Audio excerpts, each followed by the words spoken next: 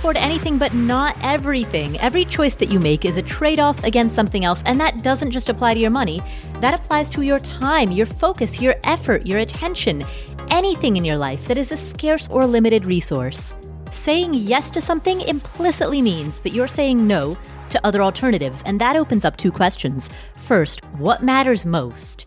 Not what does society say ought to, but what actually matters most in your own life. Second, how do you align your decision-making on a daily, weekly, monthly, annual basis to reflect that which matters most? Now, answering these two questions is a lifetime practice, and that is what this podcast is here to explore. My name is Paula Pant. I am the host of the Afford Anything podcast, and today, Tracy Tutor joins us to talk about how to overcome fear, how to deflate big egos that you have to deal with in the course of the work and the investing that you do, and how to project confidence in even the most intimidating of circumstances. Tracy is the first female real estate broker on $1 Million Listing LA. Throughout her career, she's had to deal with plenty of conflict. She's had to deal with outsized egos, and she has had to land increasingly high-profile deals in a very competitive world. And time again, she has been in situations where she, like almost anyone, would be freaked out by these high-stakes situations. That's normal. So she wrote a book called Fear is Just a Four-Letter Word to talk about how to deal with feeling intimidated when you are in a business setting or making an offer on an investment, and it's terrifying and it's scary, and you're dealing with power plays, and you need to take control of a situation, but you feel uncertain about yourself. She wrote about how to deal with that. And that's what we're going to discuss in today's upcoming interview. During our conversation, she'll be talking about how to overcome a fear of speaking up or speaking out, how to use humor in order to make better connections with others, and why it's important not to silence our inner voices. Here she is, Tracy Tutor. Hi, Tracy. Hi, Paula. How are you? I'm excellent. How are you doing? I'm doing really good. Thank you for asking. So, Tracy, you wrote a book about fear, but really it's about so much more than that. It's about expressing yourself, being assertive while still staying on people's good side. It's largely a book about, as I see it, interpersonal dynamics. Yeah, it's definitely a book about interpersonal dynamics and sort of navigating not only your personal life, but your business life and your career, dealing with egos oftentimes when we're, climbing the ladder of success and trying to, push ourselves to achieve that. We're going to come across a lot of different types of dynamics and boardroom dynamics, I call them. And so there's a lot of different egos and there's personalities, and it's about sorting through that and figuring out a way to create that human connection between people. Before we get into some of the methods that you talk about in the book, one thing that struck me is that dealing with personalities has shifted in 2020 now that we're having most of our meetings online. Some of the methods that people are accustomed to when connecting with others when you're in the same room don't, have to change necessarily when you're across a screen. What are some of the big changes that you have observed now that meetings are virtual? Well, obviously, it's harder to connect with people digitally. It's harder to engage them and keep their attention. And so that was a whole new level for me of paying attention to when I am on a Zoom call or I am in a presentation or any kind of even meeting with my team. In order to keep everybody engaged, you have to be completely committed, more so committed than you would be live. So it's a totally different set of skills that I think everybody has learned over the course of the last 9 months is not as easy as you might think. I think it's harder to win people over when you're not able to look them really square in the eye. And really, there's so many people that will do these types of calls and meetings where they don't show their faces. And so it makes it even more difficult to connect because you're easily distracted. So it's like a whole nother element of winning someone over on a call versus being in a boardroom. What are some tactics that help in that context? I mean, for me, it's about engaging people in the beginning. And I've often found that humor is a really great way to do that. I think, back-to-back Zoom calls all day long is by Friday, at least according to my friends and definitely according to me, not something we get excited about because people aren't as engaging as we wish they all were. It would make, what we're all going through right now a lot easier. So I've found that, using humor is a huge piece of grabbing people's attention and focus in the beginning. And what kind of humor is really up to you, whether it's self-deprecating or just general humor that everybody can relate to. I think that's a great way to grab people's attention. And then it's about engaging them and asking questions. You lose people quite a bit on Zoom, as I had mentioned before, particularly if people aren't on camera. I always think to myself, if they're not looking at you, it's because they're more than likely doing something else. So you really have to work to engage people even more if they're not on camera and you can't see that they're actually looking at you and engaged by the conversation. So those are just a couple of things that I've noticed and tried to make an effort to, be very present and make sure that I also don't have any distractions. I never keep my phone out during a business or a Zoom call. I shut down my email completely. I don't want the dings happening. I don't want to glance over at an email and all of a sudden I'm completely pulled from the conversation. So those are just a couple of tips that I have that have helped. Does that change when there are many people on the call? How do you keep the entire group engaged when there are more than 2 people, more than 3 people? Paula, in case you haven't noticed, I like to talk. There's an element of performance when you're speaking to a larger group of people, 175, God, even more than 20, really. And you have to be prepared for that. You have to treat it like you're doing a monologue. You're presenting something and trying to keep people's attention. The beautiful thing about being on Zoom is if you do have bullet points that you can write down and have in front of you of areas that you want to make sure you're hitting that you would never carry into a real boardroom, that's an advantage that you have by being on a call like that. And then, you can have little reminders on your desktop that, say insert humor or take a beat, ask a question. When things get uncomfortable or you feel like you've been talking for too long without a break, that's always a great place to do that. Another thing I would say is, with these larger groups of people, oftentimes, and I'm sure we all relate to this, we talked about this earlier, is, when we're working from home, which obviously I've done quite a bit of Zoom calls, particularly earlier on in the pandemic, we tend to not dress. Mm-hmm. And I do think that brings a casual nature to the meeting. And so, when you have a big presentation, I do recommend brushing your hair, mm-hmm. putting on some makeup, the sweatshirt you got out of bed in, take it off. Maybe rinse off in the shower, challenge yourself a little bit to feel good, because I do think that there's something to be said for that. When you walk into an important meeting or a presentation or a pitch, as much as we all like to feel comfortable and there is a percentage of us that can perform on that level, I do think it elevates your own game to sort of act as if. And, you can do that by dressing the part or making a little bit more of an effort to kind of get you in the headspace that while it is on Zoom and you're not in the room with these people, it doesn't make that meeting any less important. We just treat it that way from time to time because we feel like one day this is all going to come to an end and we're all going to go back to normal. But the reality is we've been sitting in a lot longer than we anticipated. And everybody needs a job. Everybody needs to keep their job and we have to keep moving forward. So people do need to place a little more importance on, engaging particularly with other people on Zoom when they're doing a pitch or a presentation or a meeting or whatever. So a little behind the scenes here for everybody who's listening to this interview. Right before we started recording, I told Tracy, I was like, I'm wearing no makeup. My hair's in a bun. And Tracy, I didn't tell you this, but I'm also wearing a sweatshirt. So I clearly have a ways to go before to get to that polished look that you inspire people to.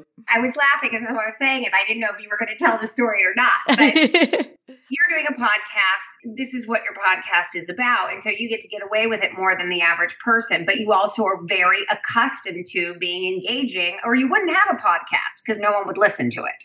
So there's just so many of us that don't operate from that space. And, in order to interview someone for 30 minutes or an hour or be able to be engaging enough, there's not many of us out there that can do that, or we'd all have a podcast just like you. Oh, thank you. Thank you. Flattery will get you everywhere.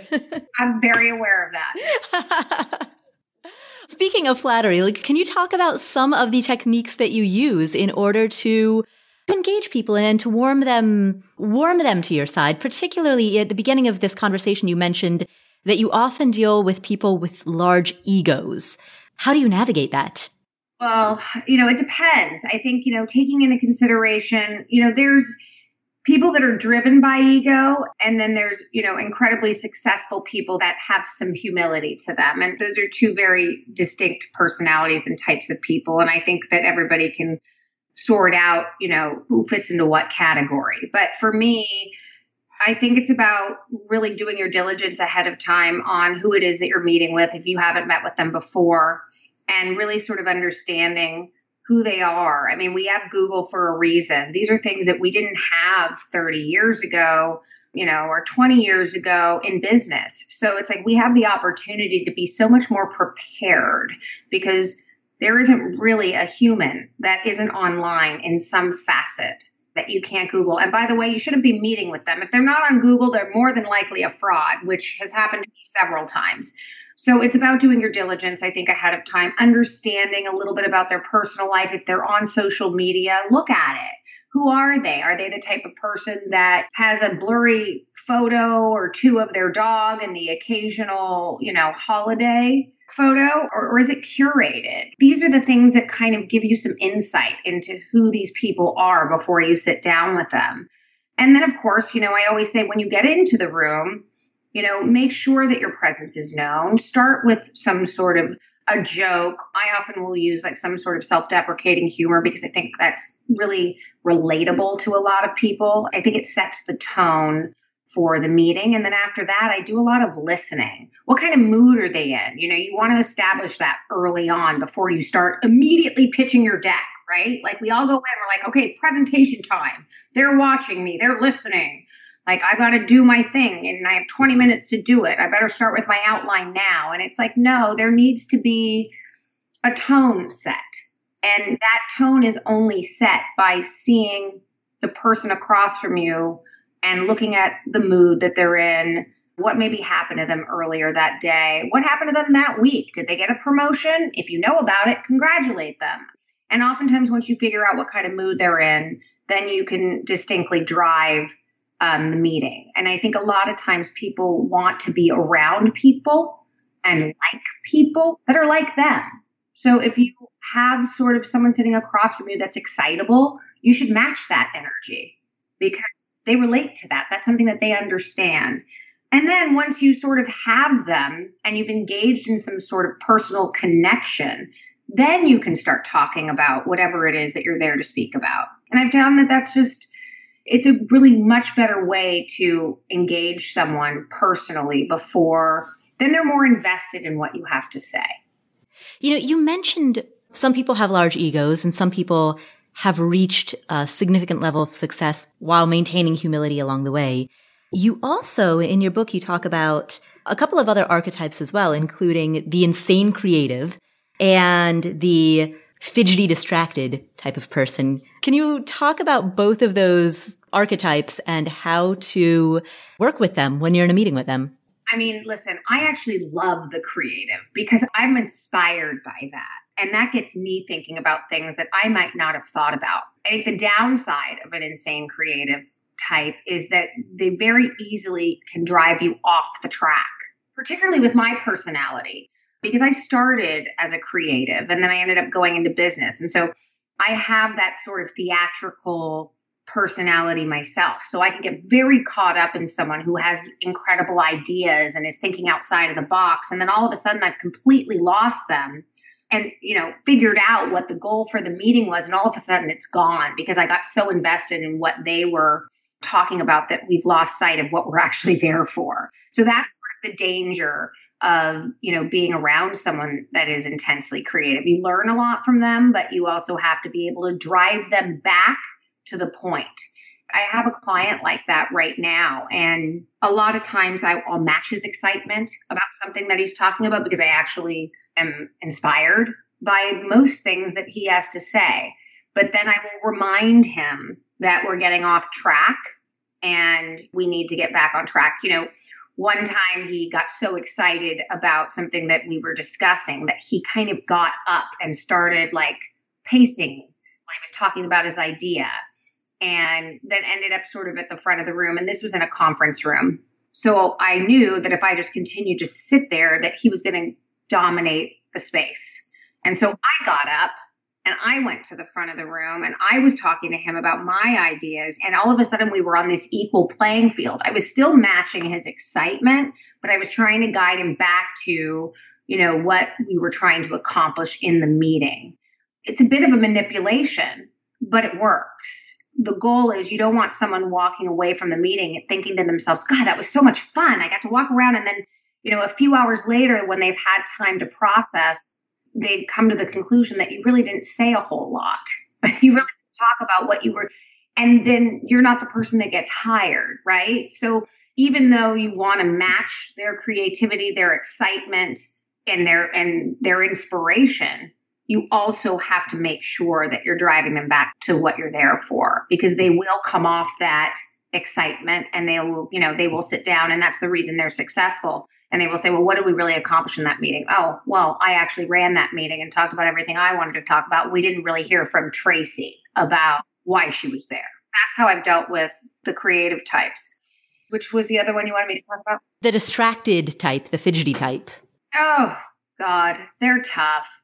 Everybody has a bad day. And particularly when you're interviewing for something, you don't know where they were before you came into that office. You have no idea if they've already interviewed 6 people that were so annoying and you're number 7 and it's painful. They're tired. They're not looking you square in the eye. I will completely talk about something different than the main points that I want to drive home, because I know that those points are going to be lost on them. They're not focused. Their energy isn't focusing on me. So I will try to find some common ground. And that goes back to doing the diligence ahead of time on who the person is. If they're stuck in an office and it is an interview, and chances are it looks like they probably have something else on their mind, sometimes a way to pull them out of that space is by talking about something more personal. Maybe you saw that they were at a soccer game or a baseball game. Try to connect on that. Try to pull them out of that space as much as you can by connecting on a personal level rather than focusing on the task, which is to get the job or present your product or whatever business it is that you're in, achieve your ultimate goal. And then I will try to schedule a different meeting. I will say, I'd love to take you to lunch at this particular spot, and then try to re-engage them and get them to commit to another time where you might be able to get them again and have them in a different space and have them in your space where they're walking into an energy in a space that you actually have control over. It won't always happen. You won't always achieve it. But, with those types of people, they're some of the most difficult to win over. We'll come back to this episode after this word from our sponsors. Spring is a good time for new beginnings. It's a great time for spring cleaning, for planning outdoor activities, and for going through your financial life to make sure that everything is in place that you need. Everything that you need is in place. And the thing about life insurance is that shopping for life insurance can be part of your financial planning for the year. And Policy Genius is there to help with that. Policy Genius has licensed award-winning agents and technology. What does that mean? It means you can, in just a few clicks, compare quotes from top insurers. With Policy Genius, you can find life insurance policies that start at just $292 per year for $1 million of coverage. Some options offer same-day approval and avoid unnecessary medical exams. Policy Genius works for you, not for the insurance companies. They don't have an incentive to recommend one insurer over another. And they have thousands of 5-star reviews on Google and Trustpilot. Save time and money and provide your family with a financial safety net using Policy Genius. Head to policygenius.com or click the link in the description to get your free life insurance quotes and see how much you could save. That's policygenius.com. Home is where you go to relax, to recover from the day, to get ready for the next day. And you want it to feel nice, but you don't want to spend a lot of money. You need something that's in budget, something affordable, but also something that fits your style and taste. Wayfair has you covered. They have everything from appliances to furniture to art to rugs for your living room, your bedroom, your deck or patio. I have shelves from them that are hanging in my bathroom right now that they look really nice, but they're also super functional for storage. I have a daybed from them that's in my living room. Again, very functional, multi-purpose. You can get items from Wayfair for your own home. You can do it for a rental property. They have a massive, massive selection. So regardless of what your taste is, they've got a huge variety of styles and it's very budget friendly. You'll find pieces that look good, that fit your style at a great price. And they have fast and free shipping even on the big stuff. Every style is welcome in the Wayborhood. Visit wayfair.com or get the Wayfair mobile app. That's WAYFAIR.com. Wayfair. Every style, every home. This episode is sponsored by State Farm. Are you a small business owner looking for insurance that fits your needs and budget? Look no further than State Farm. State Farm agents are not just insurance providers. They're also small business owners who live and work right here in your community. They understand the unique challenges of running and protecting a small business. When it comes to small business insurance, State Farm knows what it takes.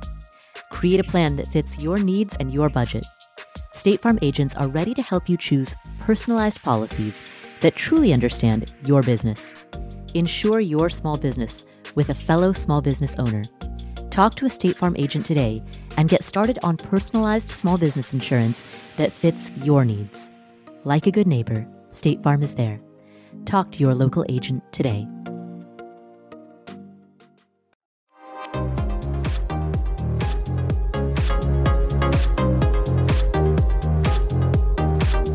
When you're dealing with someone, either with the ego-driven archetype that you talked about earlier or the very enthusiastic creative, both of those strike me as the personality types that are likely to be speaking so much that it's hard to get a word in edgewise without interrupting.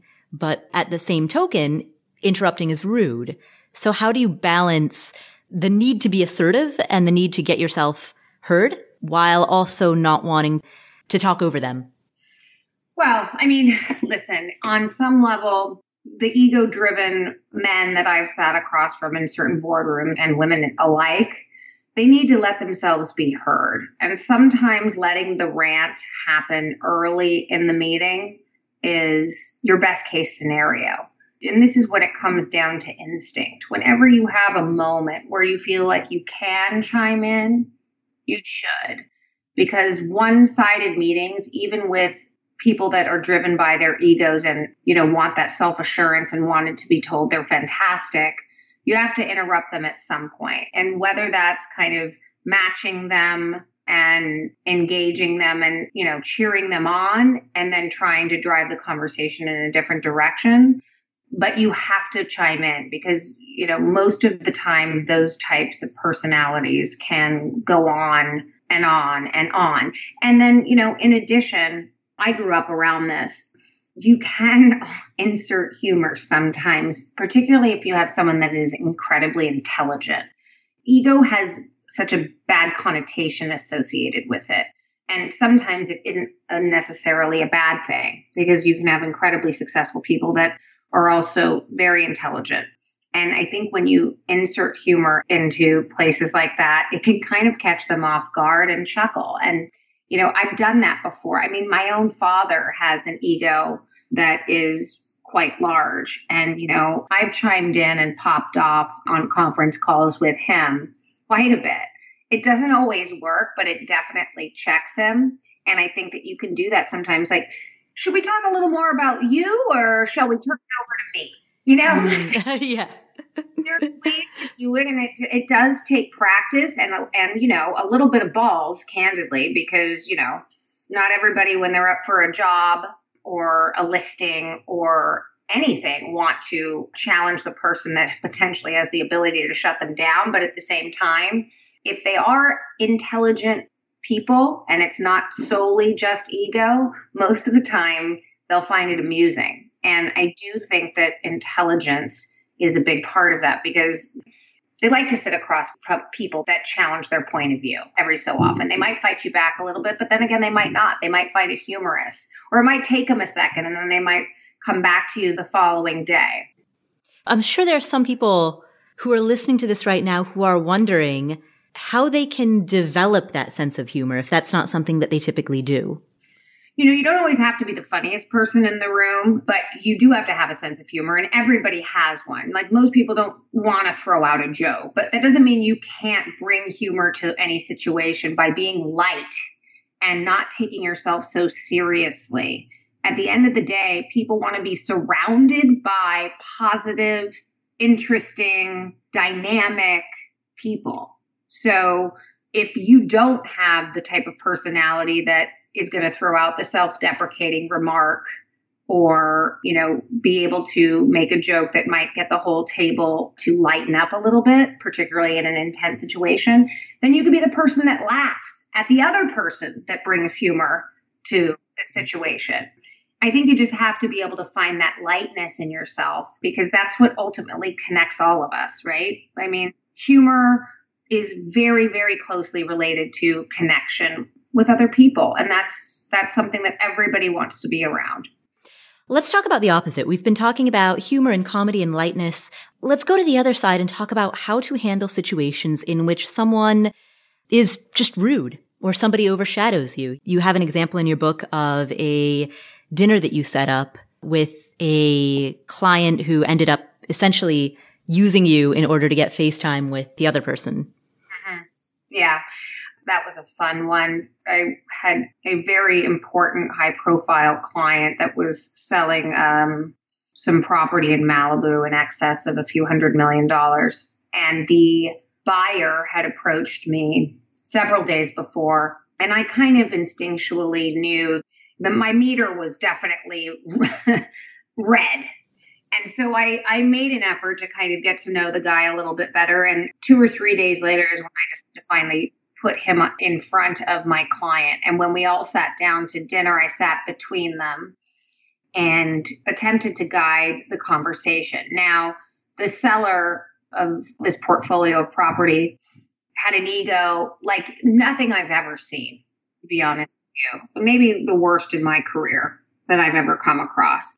And this buyer was also very dominated by his ego, although I could tell both of them were posturing and one-upping each other and taking jabs. And when I tried to insert myself to drive the conversation back to really what we were trying to accomplish was there a deal to be made on the entire portfolio, or at least on a few of the properties of the portfolio, then they both turned on me. And it started to become incredibly uncomfortable, to the point where the buyer said something to me about me being on my period. That's when I lost it. And I don't think I maintained my decorum as well as I could have, but I did excuse myself from the table.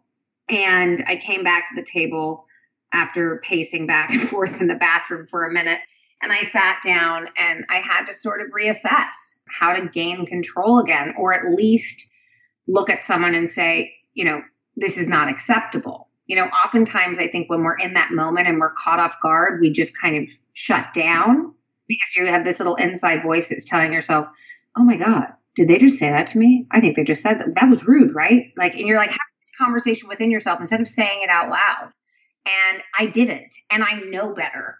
But I think I was so caught off guard and was so appalled with what I was confronted with that even myself, and this all happened when I was actually writing the book, which is why the story ended up in there. Even being as self-aware as I was during that moment, I couldn't access that part of me to look him in the eye and say, I don't know who you think you're talking to, but I know it isn't me. And if it happens again, I'm going to leave the table and the meeting's going to be over. I did that after I came back to the table and sorting myself out. But, oftentimes when that happens, I think you have to kind of trust that little angel and devil on your shoulder and actually speak it. Because more often than not, your gut is right and we don't use it enough and we don't vocalize it enough in the moment. And it's so empowering. It's terrifying at the same time as it's coming out, but also really rewarding, because what I have realized is, we often don't say things because, for fear we might lose the job. I mean, despite the fact that he absolutely treated me with an enormous amount of disrespect, and I probably wouldn't want to work with that person anyways. We're not thinking about that in the moment. We're thinking about the job, the money, the paycheck, let's get to the finish line. And so we quiet that voice. And I feel it is so imperative to exercise that voice and our gut more often than not, because that's what really commands respect from people, not the email the next day saying, I've given it some thought and really feel like you were very disrespectful to me and you owe me an apology. It's far less powerful. And granted, it happens, and so many of us do this, but it's far more powerful to say it in the moment. How do you train yourself to be able to do that? I mean, it's one thing to understand that right now, as we're both sitting here and as the people who are listening to this are driving in their cars or making dinner or going on a jog, when there isn't any type of triggering event. You have to exercise it though, Paula. It's like anything in life. Anything that we do, the only reason we become good at it is by repetition. Start accessing it on a simple basis.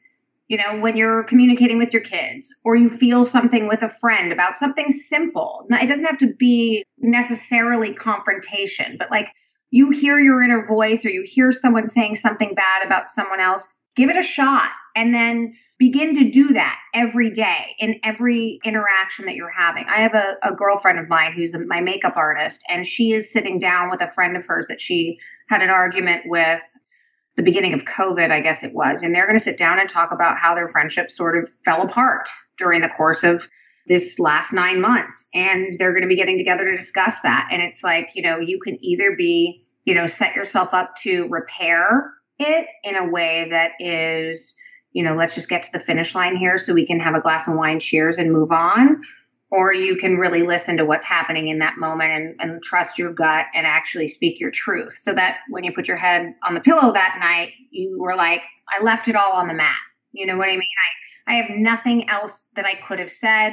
I cried. I felt the emotion. I did it. And now I feel very good about moving forward and repairing it, not sort of withholding. And I'm guilty of that as well.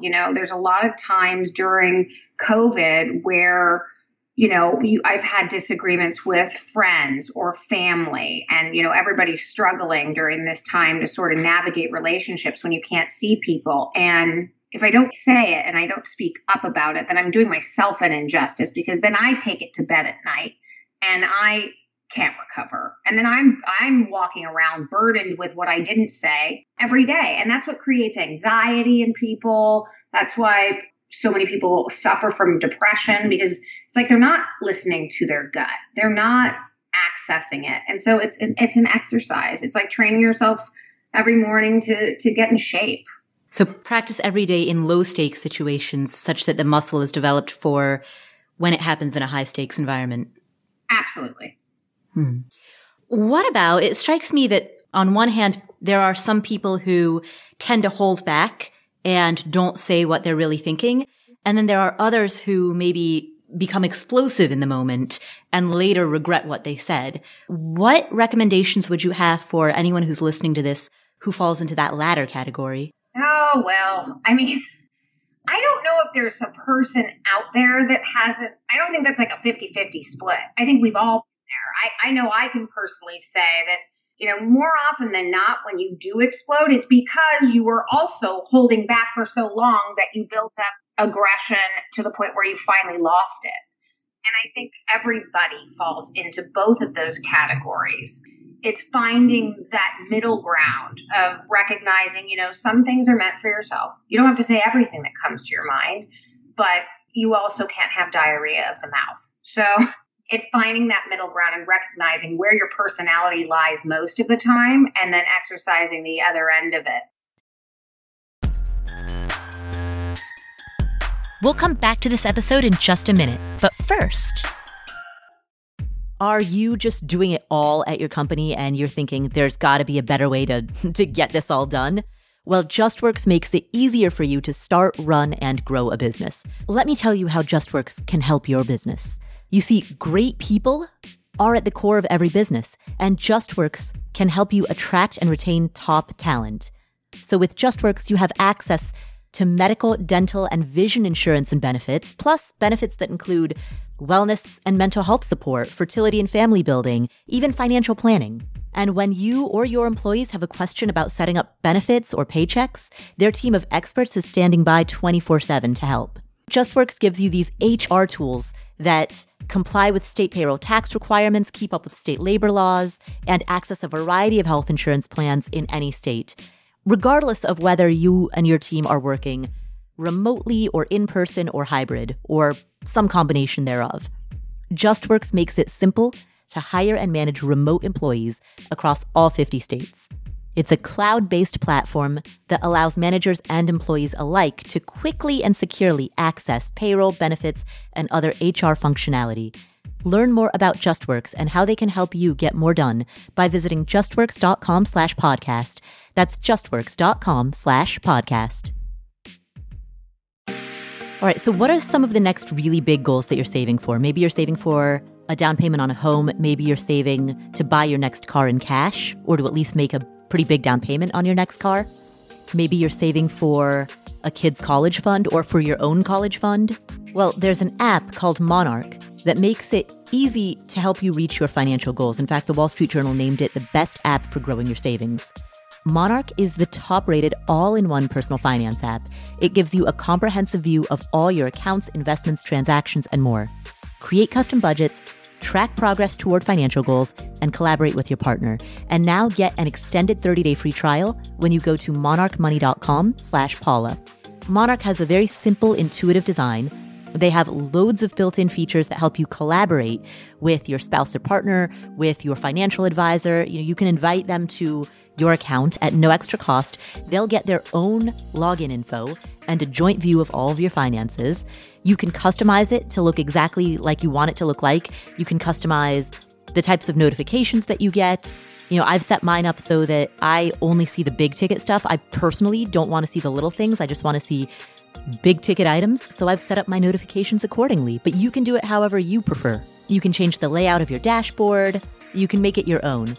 And Monarch will never sell your data to third parties or show you ads. After trying out Monarch for myself, I understand why it's the top-rated personal finance app. And right now, listeners of this show will get an extended 30-day free trial when you go to monarchmoney.com/Paula. That's monarchmoney.com/Paula for your extended 30-day free trial.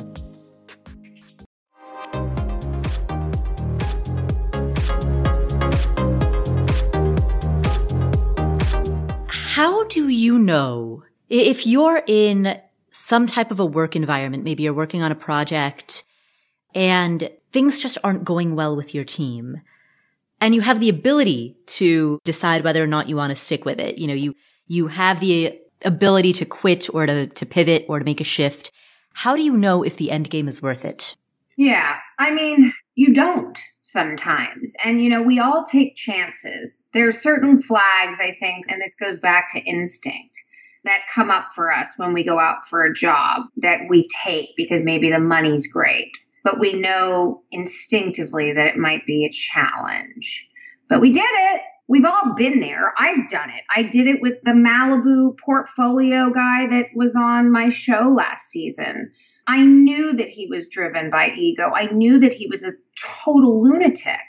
And I knew it was going to be incredibly difficult to work for him because the 6 agents that worked for him prior and were fired all told me.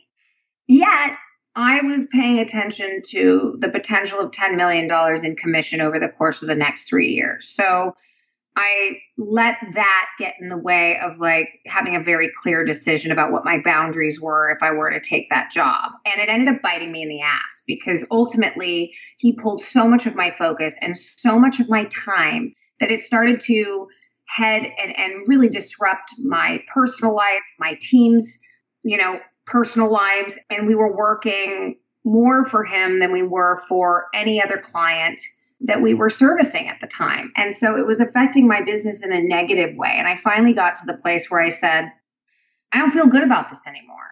I don't care how creative it's been. It was a big lesson for me, But when you get to the point where your health is suffering, you're emotionally unstable because you're challenged in an unhealthy way by the person that you're sitting across from on a daily basis, and the people around you are suffering as well, then it's time for you to take a look at it and say, you know what? I don't care how much money this is. My livelihood, my family, and my other business is more important than any one check. And so, I ultimately made the decision to part ways. It didn't come without failing at what I thought I could do differently first, even though 6 other agents before me, all very qualified, reputable, incredible real estate agents, advised me. I said, I can handle this ego. I've got ego. I got ego guys all day long. This guy is like a walk in the park. And the truth was, I told myself that because I thought that I thought that I could hack it, and then I couldn't. And that's okay. You learn that in business as you go. You don't wake up having the instincts that serve you in a way that you get it right every single time. I mean, I'm 20 years into this, and, thank God I only worked with him for 6 months. I could have been 3 years of trauma and torture. And the truth is, I left him it's almost been a year since we parted ways. And he's still sitting with every single property that I had listed, and not one of them is traded. So can you imagine another 12 months of trauma to my team, my family, myself, and obviously affecting my other clients, what that would have done to my business? Right. You mentioned instinct, and I know that you've developed yours over the span of 20 years, but how, especially for people who are listening to this who are first getting started, how can they develop their instincts? Well, it's there. It's always there. It's there for every single one of us. We hear it and then we ignore it 90% of the time. I bet you anybody listening to this podcast right now would be like, oh yeah. And I'll be like, I remember when, my boyfriend cheated on me and he came home late and it was like 2 a.m. and I knew he cheated. I knew it. I knew something was up and I just moved on. Well, in life and in business, as kids, we have instincts. We know instinctually that mom or dad is going to be mad at us because we're on our phone when we shouldn't have been, or we have these guts. We just don't access it enough. And so for someone new, particularly in coming into business, it's just hear it. You're not always going to use it, but really listen to it and analyze it after you walk out of a meeting. And say, God, I felt that in that moment. I didn't have the courage to say it out loud, but I need to honor that for a minute and I need to analyze it. And I need to say to myself, was that now that I've taken myself out of the space, was that a good meeting? And did I perform at the level that I could have? But, there was this instance where someone pulled me out of it and I didn't say anything. And I want to examine that a little bit further because you're not going to get it right out of the gates. And candidly, a 20-year-old out of college walking in for their first job, they shouldn't. They should hear it. And then they got to, you're getting into a workforce that's very competitive. Sometimes you just have to do your job and pay attention. And then as you get down the road, I think in your career, then you begin to start utilizing your voice in a way that is very powerful. And I think that just takes time. Well, thank you so much for spending this time with us, Tracy. Where can people find you if they want to know more? You can go to tracytutor.com. Pretty easy. And I'm also on social media on Facebook, Instagram, Twitter, on @TracyTutor. Thank you, Tracy. What are some of the key takeaways that we got from this conversation? Here are 5. Tip number 1, dress the part. To help yourself stay engaged during a meeting or to engage others, dress the part. Don't show up in casual wear, even if you are showing up from your living room. It's 2020. A lot of us are working remotely, but there's still value in dressing professionally, even if your Zoom video camera is turned off. Because showing up in sweatpants could lead you to treat the meeting with less importance. We tend to not dress. And I do think that brings a casual nature to the meeting. And so when you have a big presentation, I do recommend brushing your hair, putting on some makeup, the sweatshirt you got out of bed in, take it off. Maybe rinse off in the shower. Going through a ritual of preparation for a meeting can also help you get into the appropriate headspace for it. Just like getting ready for work during the before times may have helped prepare you or focus you for what lay ahead, having that same type of ritual, that same getting ready for work, even when work happens out of your living room or out of the spare bedroom, that ritual of preparation can help you get into the appropriate headspace.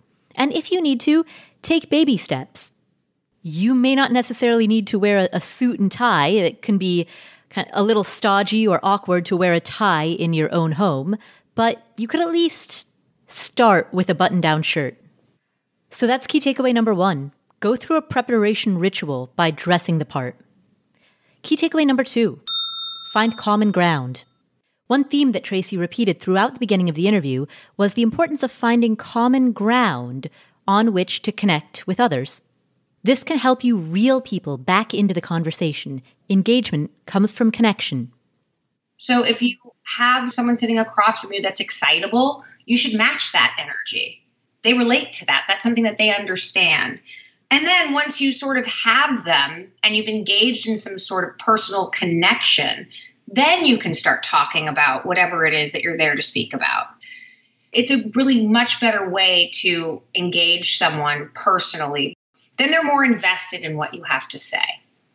It's important to go into meetings, particularly with new clients, with some context already established. Figure out as much as you can about the person with whom you're meeting beforehand. The more information that you have about that person, the better you can handle anything that may arise. Sometimes finding common ground also means listening very closely, very actively during your meeting or conversation.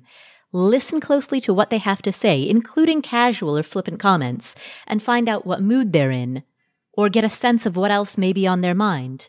What might be distracting them? What do they wake up thinking about or go to sleep thinking about? The more insight you can glean into that, the more you'll know how to meet them where they are at their level. So that is key takeaway number 2. Find common ground, not only in hobbies and activities, but also in emotionally meeting somebody at their level. Key takeaway number 3, embrace humor. I'll let Tracy lead off with why this matters. I think you just have to be able to find that lightness in yourself because that's what ultimately connects all of us. Humor is very, very closely related to connection with other people, and that's something that everybody wants to be around. If you can ease tension or break the ice with someone through humor, that's valuable. That's an incredibly valuable skill. And it could also come in handy if you need to get through to somebody who is ego-driven and intelligent. Many people appreciate wit. Furthermore, embracing humor allows you to not take yourself too seriously. And remember, this is not a Comedy Central audition. You're not trying to be a stand-up comedian. You don't have to be the funniest person in the room. Sometimes all you need to do is laugh and come with a spirit of humor, and you'll be able to lighten the mood and make light of any situation. And so that is key takeaway number 3, embrace humor. Key takeaway number 4, practice speaking out and defend your boundaries. Tracy shared her story of having a dinner meeting with 2 very ego-driven individuals who ended up turning on her. Now, in that moment, she knew that she had been disrespected, but it was still difficult for her to speak out and tell them how inappropriate their comments were. It is, however, more impactful if you can speak out in the moment. Sending an email the following day doesn't work as well. It doesn't carry the same heft. That being said, speaking out in the moment takes practice. It takes practice in part because it requires quick thinking, and in part because it demands bravery and courage. Speaking out in that moment can be terrifying, but it's also empowering. So it's best to start practicing in low-stakes situations, such as in conversations with friends or family. You feel something with a friend about something simple. Now, it doesn't have to be necessarily confrontation, but like you hear your inner voice or you hear someone saying something bad about someone else, give it a shot and then begin to do that every day in every interaction that you're having. Now, it may be nerve-wracking at first, but as Tracy said, you do yourself an injustice by carrying the burden of what you didn't say. So, key takeaway number 4 is to defend your boundaries. and practice speaking out in support of those boundaries. Key takeaway number 5, know when to let it go. Tracy shared her example of working with a client that 6 other real estate agents had warned her about. She didn't heed their warnings. She thought she could handle the situation. But 6 months after working with this client, she stopped working with him because he'd had, by that point, a negative impact on her personal life, on her team's personal life, and ultimately on her business. She was so drawn to the potential of making a huge commission on his portfolio, but she learned the hard way that the cost was far too high. When you get to the point where your health is suffering, you're emotionally unstable because you're challenged in an unhealthy way by the person that you're sitting across from on a daily basis, and the people around you are suffering as well, then it's time for you to take a look at it and say, you know what? I don't care how much money this is. My livelihood, my family, and my other business is more important than any one check. And so that is key takeaway number 5. Know when to let go. Sometimes your time, your energy, your attention, your effort is better spent elsewhere. It's better spent walking away.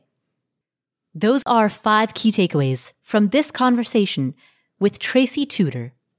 You can get the show notes for today's episode and the show notes for all future episodes delivered directly to your inbox by heading to affordanything.com/show notes.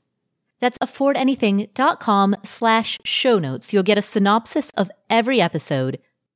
If you want to chat about today's episode or about anything related to personal finance, entrepreneurship, goal setting, careers, entrepreneurship, anything at all, head to affordanything.com/community, where people gather in subgroups, in little villages around specific areas of interest, like side hustles or early retirement, any particular thing that you're interested in.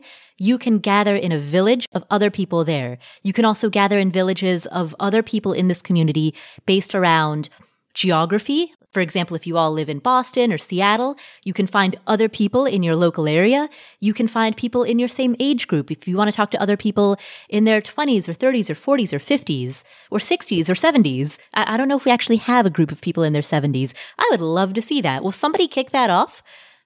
In any event, you can meet with people who share your common interests or common characteristics and talk to them about anything that is going through your mind, ask questions, get feedback, find a community that will provide invaluable support. You can get all of that for free at affordanything.com/community. If you enjoyed today's episode, please do 3 things. Number 1, leave us a review. These reviews are so important in helping us book amazing guests, amazing minds, amazing talent on our upcoming episodes. If you head to affordanything.com/iTunes, that will redirect you to the page on the Apple Podcast website where you can leave a review. So please do that. Also make sure that you hit subscribe or follow in whatever app you're using to listen to this show so that you don't miss any of our amazing upcoming episodes.